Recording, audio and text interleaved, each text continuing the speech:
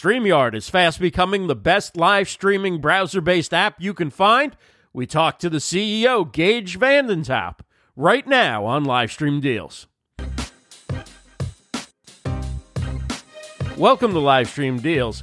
I'm Ross Brand. Our guest on episode 23 is StreamYard CEO Gage Vandentop. StreamYard is the browser-based live streaming app I've been using and loving since the beginning of 2019. StreamYard is highly professional and yet easy to use. Gage and his business partner Dan have been rolling out new features, and I'm excited to learn more about those features and his future plans for StreamYard. You can find the show notes and links from this episode at livestreamdeals.com/EP23.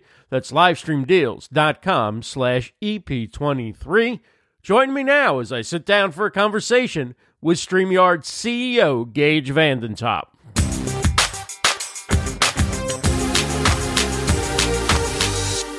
Let's bring on the guy that I consider perhaps the most important person in live streaming. Well, along with his co-founder, Dan, Gage Vandentop is the CEO of StreamYard, which is blowing up. It is a phenomenal platform. Obviously, it's what I've chosen to do all my live talk shows on since the beginning of the year, after using a different platform in the prior couple of years for with the same consistency. And Gage, first of all, congratulations. I mean, it's great to see the platform growing. It's great to see all the new features and new users.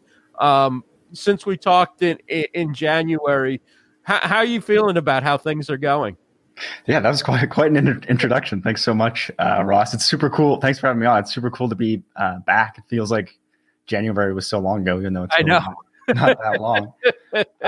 But yeah, it's super exciting. Like StreamYard is growing really fast, and it's quite a different entity now than it was in January. And a big part of that is people like you helping us get the word out and our awesome community over there. So yeah, it's great. It's been awesome. Well, you know, before we get to the new features, because I can't even believe how quickly you guys churn out new features and they work right out of the box.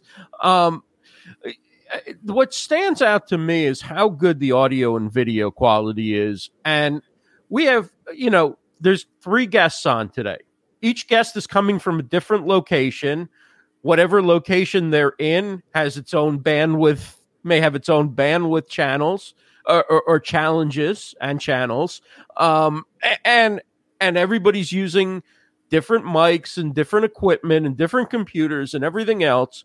And yet, when I bring on 3 guests or 4 guests or 5 guests at one time, the quality doesn't diminish. The audio and video doesn't come in and out.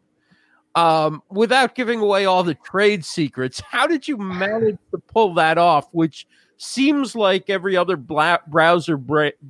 easy for me to say, browser-based platform has really struggled with.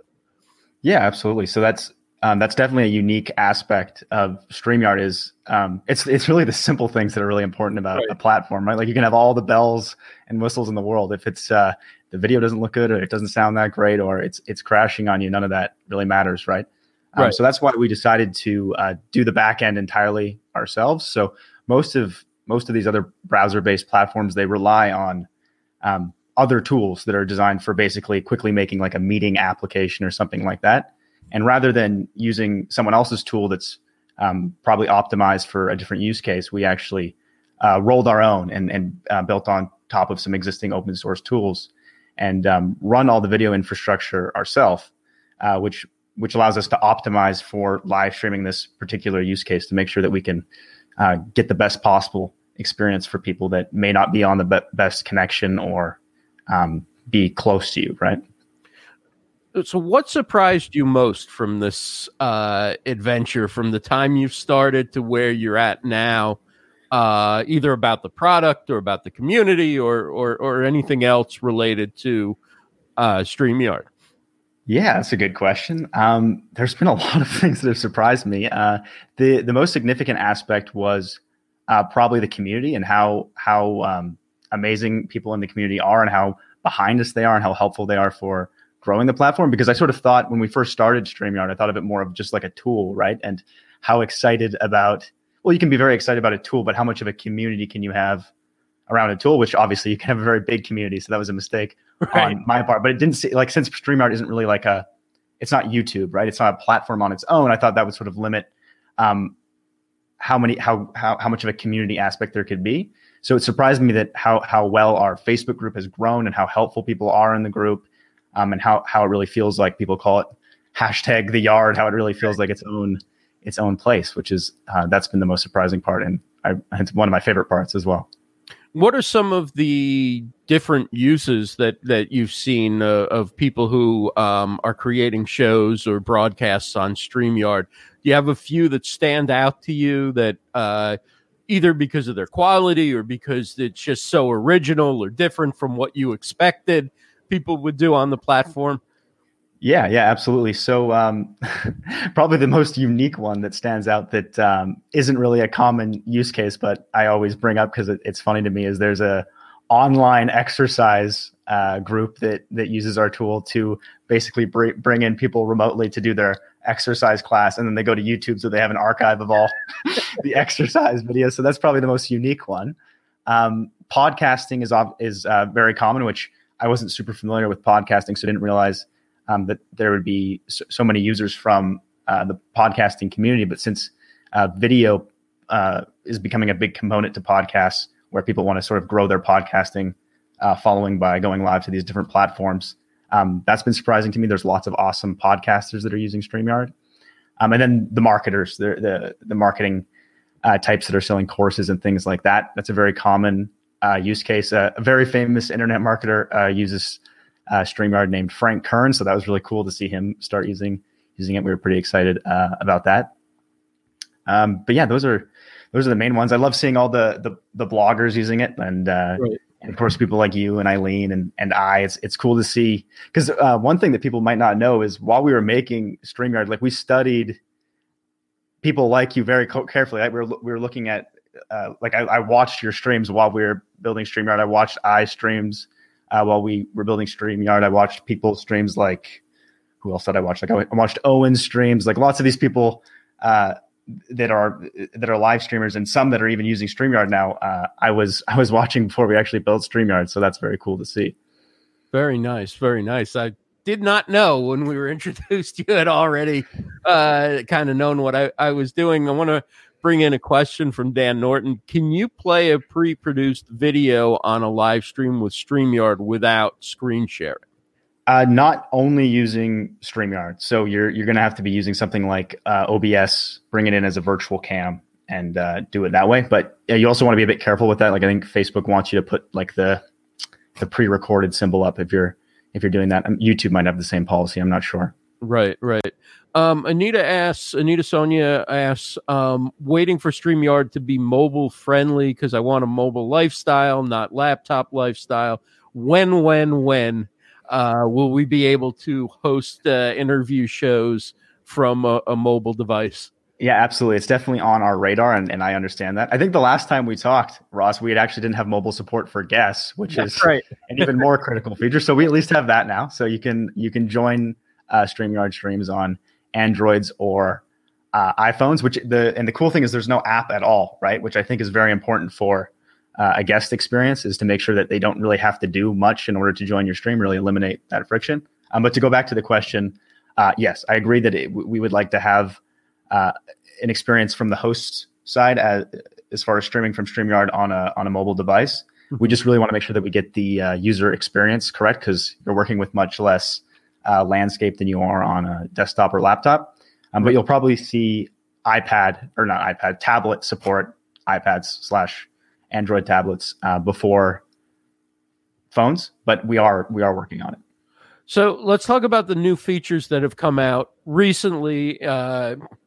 Some of them are just, all of them work right out of the box, which is just amazing, because usually as these platforms grow and features are added, the features start to take away from the experience. I am loving the clean new look of the minimalist lower thirds and comments. Awesome. You don't have to worry about covering up the broadcast. It doesn't distract, but you still get that information out there for people. Video clips. Talk about you can't play a pre-recorded show, but you can play brief video clips. Talk about how people can integrate that into their live streams. Yeah, absolutely. So a common thing that we saw getting requested was people wanting to easily do. They would specifically refer to it as like intro and outro videos. So screen sharing works well, but it's sort of clumsy to have to pull up another screen and share it and bring it in when you're trying to just do like a simple short intro or outro video, like a maybe 15 to 30 second clip. So we added a feature where we call them overlays, similar to the way you see that logo up there. You can upload an image and put it on screen.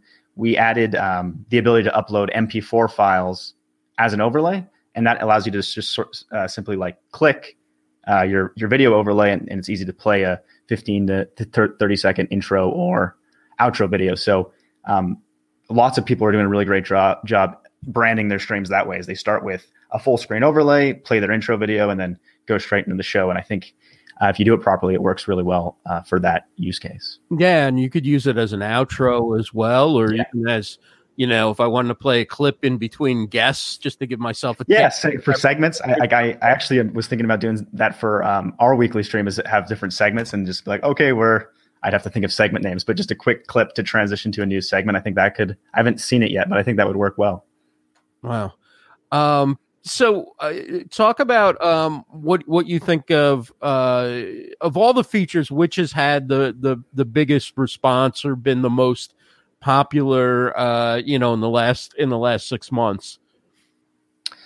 So honestly, it's not anything that's like super flashy. Like it's not. I don't think it's the intros or the themes or things like that. Like people really appreciate that and they really really like that. But it's the simple things that I think are important. So the most common thing I hear is how easy it is to get guests into the stream.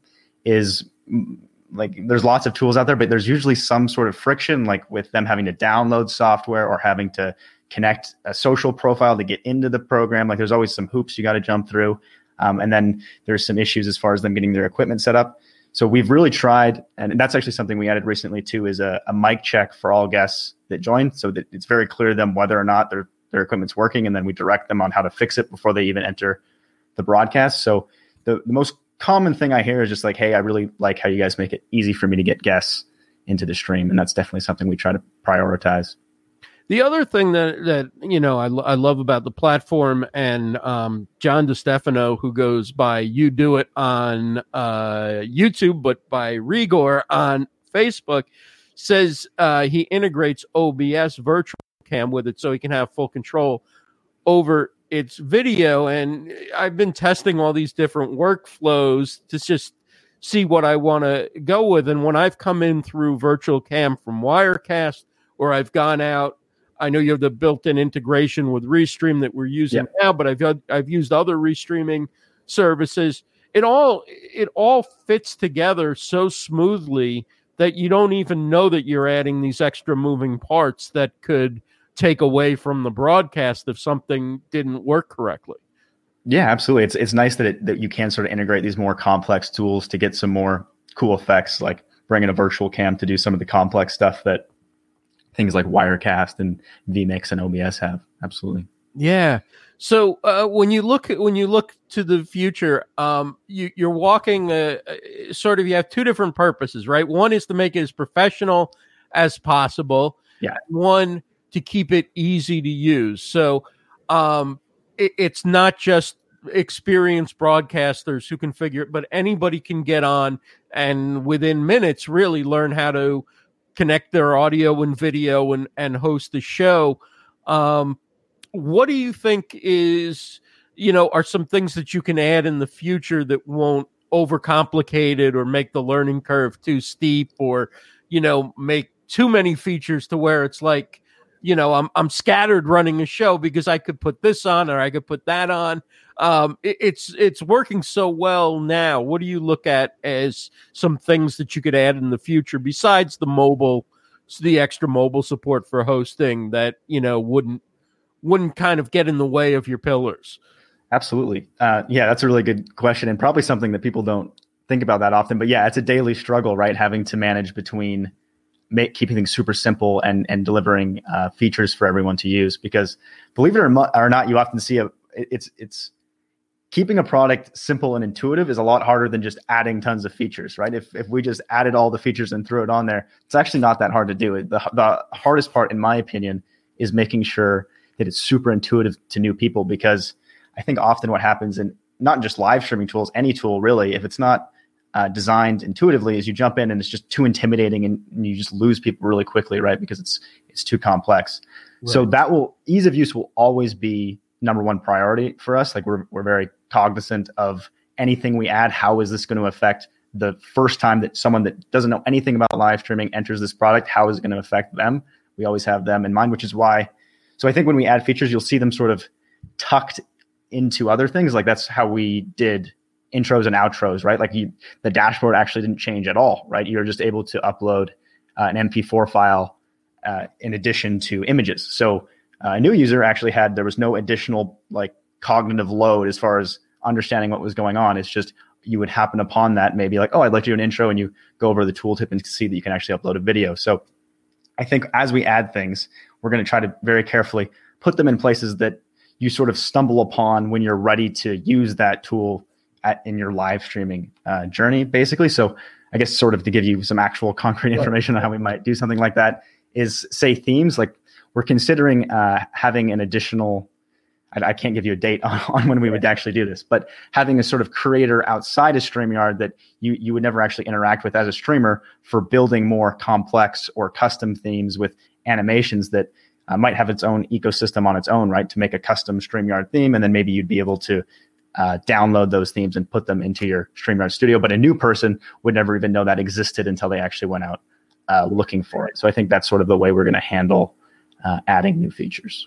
We're talking with Gage Vandentop. He is the CEO of StreamYard, and you can check out StreamYard at livestreamdeals.com. It's free to get started, and if you use the link at livestreamdeals.com, the big image of the duck there, you just click that and you sign up.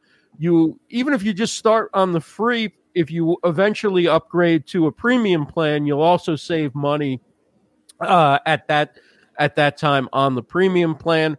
Or you can go to livestreamuniverse.com/StreamYard. That'll also take you right there if you'd rather type into the browser in the old school fashion. So I guess when it comes to mobile, I'm seeing some conversation in the chat about the size of the screen with all the different features and how you get them on and get them off. Is that an issue for the transition to mobile? Is how we get these big thumbs to hit the right? Yeah, right. That's the entire effort, right? Like hosting a stream, like getting it to just host from mobile is trivial. It's like it's all figuring out where to actually put things and how to make it an intuitive experience for people. Are there any other third-party tools that people have used with StreamYard besides OBS, Wirecast on sort of before getting into StreamYard, right? You're sending your audio and video through some type of switching software or a restreaming. Is there anything else that you've seen people do that's kind of innovative with StreamYard? Yeah, there's like the mix, like hardware mixers are very popular. You're probably way more familiar with those than me. I honestly don't know much about them, but for like podcasters often have hardware that they use while using StreamYard to get a nice recording of, there you go. So that's a nice, as you sort of level up your live streaming, that's a good tool to add to your tool set.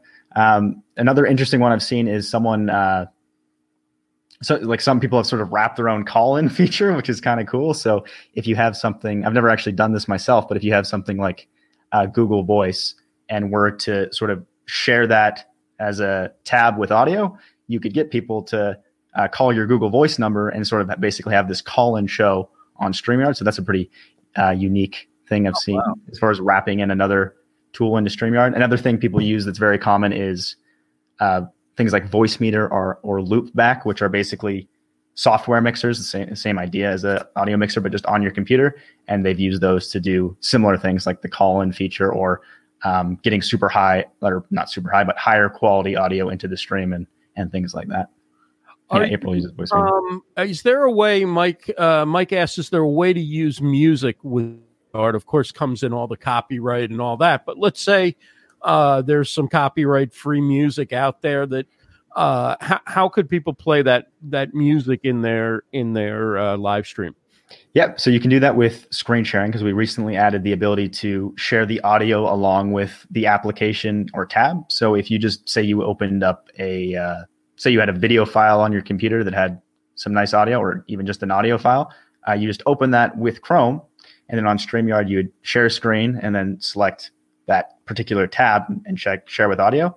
And then you'd be able to put that on screen with audio and play music or a video with audio there. Thanks so much to Gage Vanden Top of StreamYard for joining us here on Livestream Deals. Don't forget, you can find the show notes at livestreamdeals.com/EP23, livestreamdeals.com/EP23. And if you'd like to try StreamYard, just head on over to livestreamuniverse.com/StreamYard, livestreamuniverse.com/StreamYard, and you can get started for free. If you decide at some point to upgrade to a premium plan, you can save money as well, having used that link again, livestreamuniverse.com/StreamYard. Thanks again for joining us, and we'll talk to you again on another episode of Livestream Deals. Take care, everybody.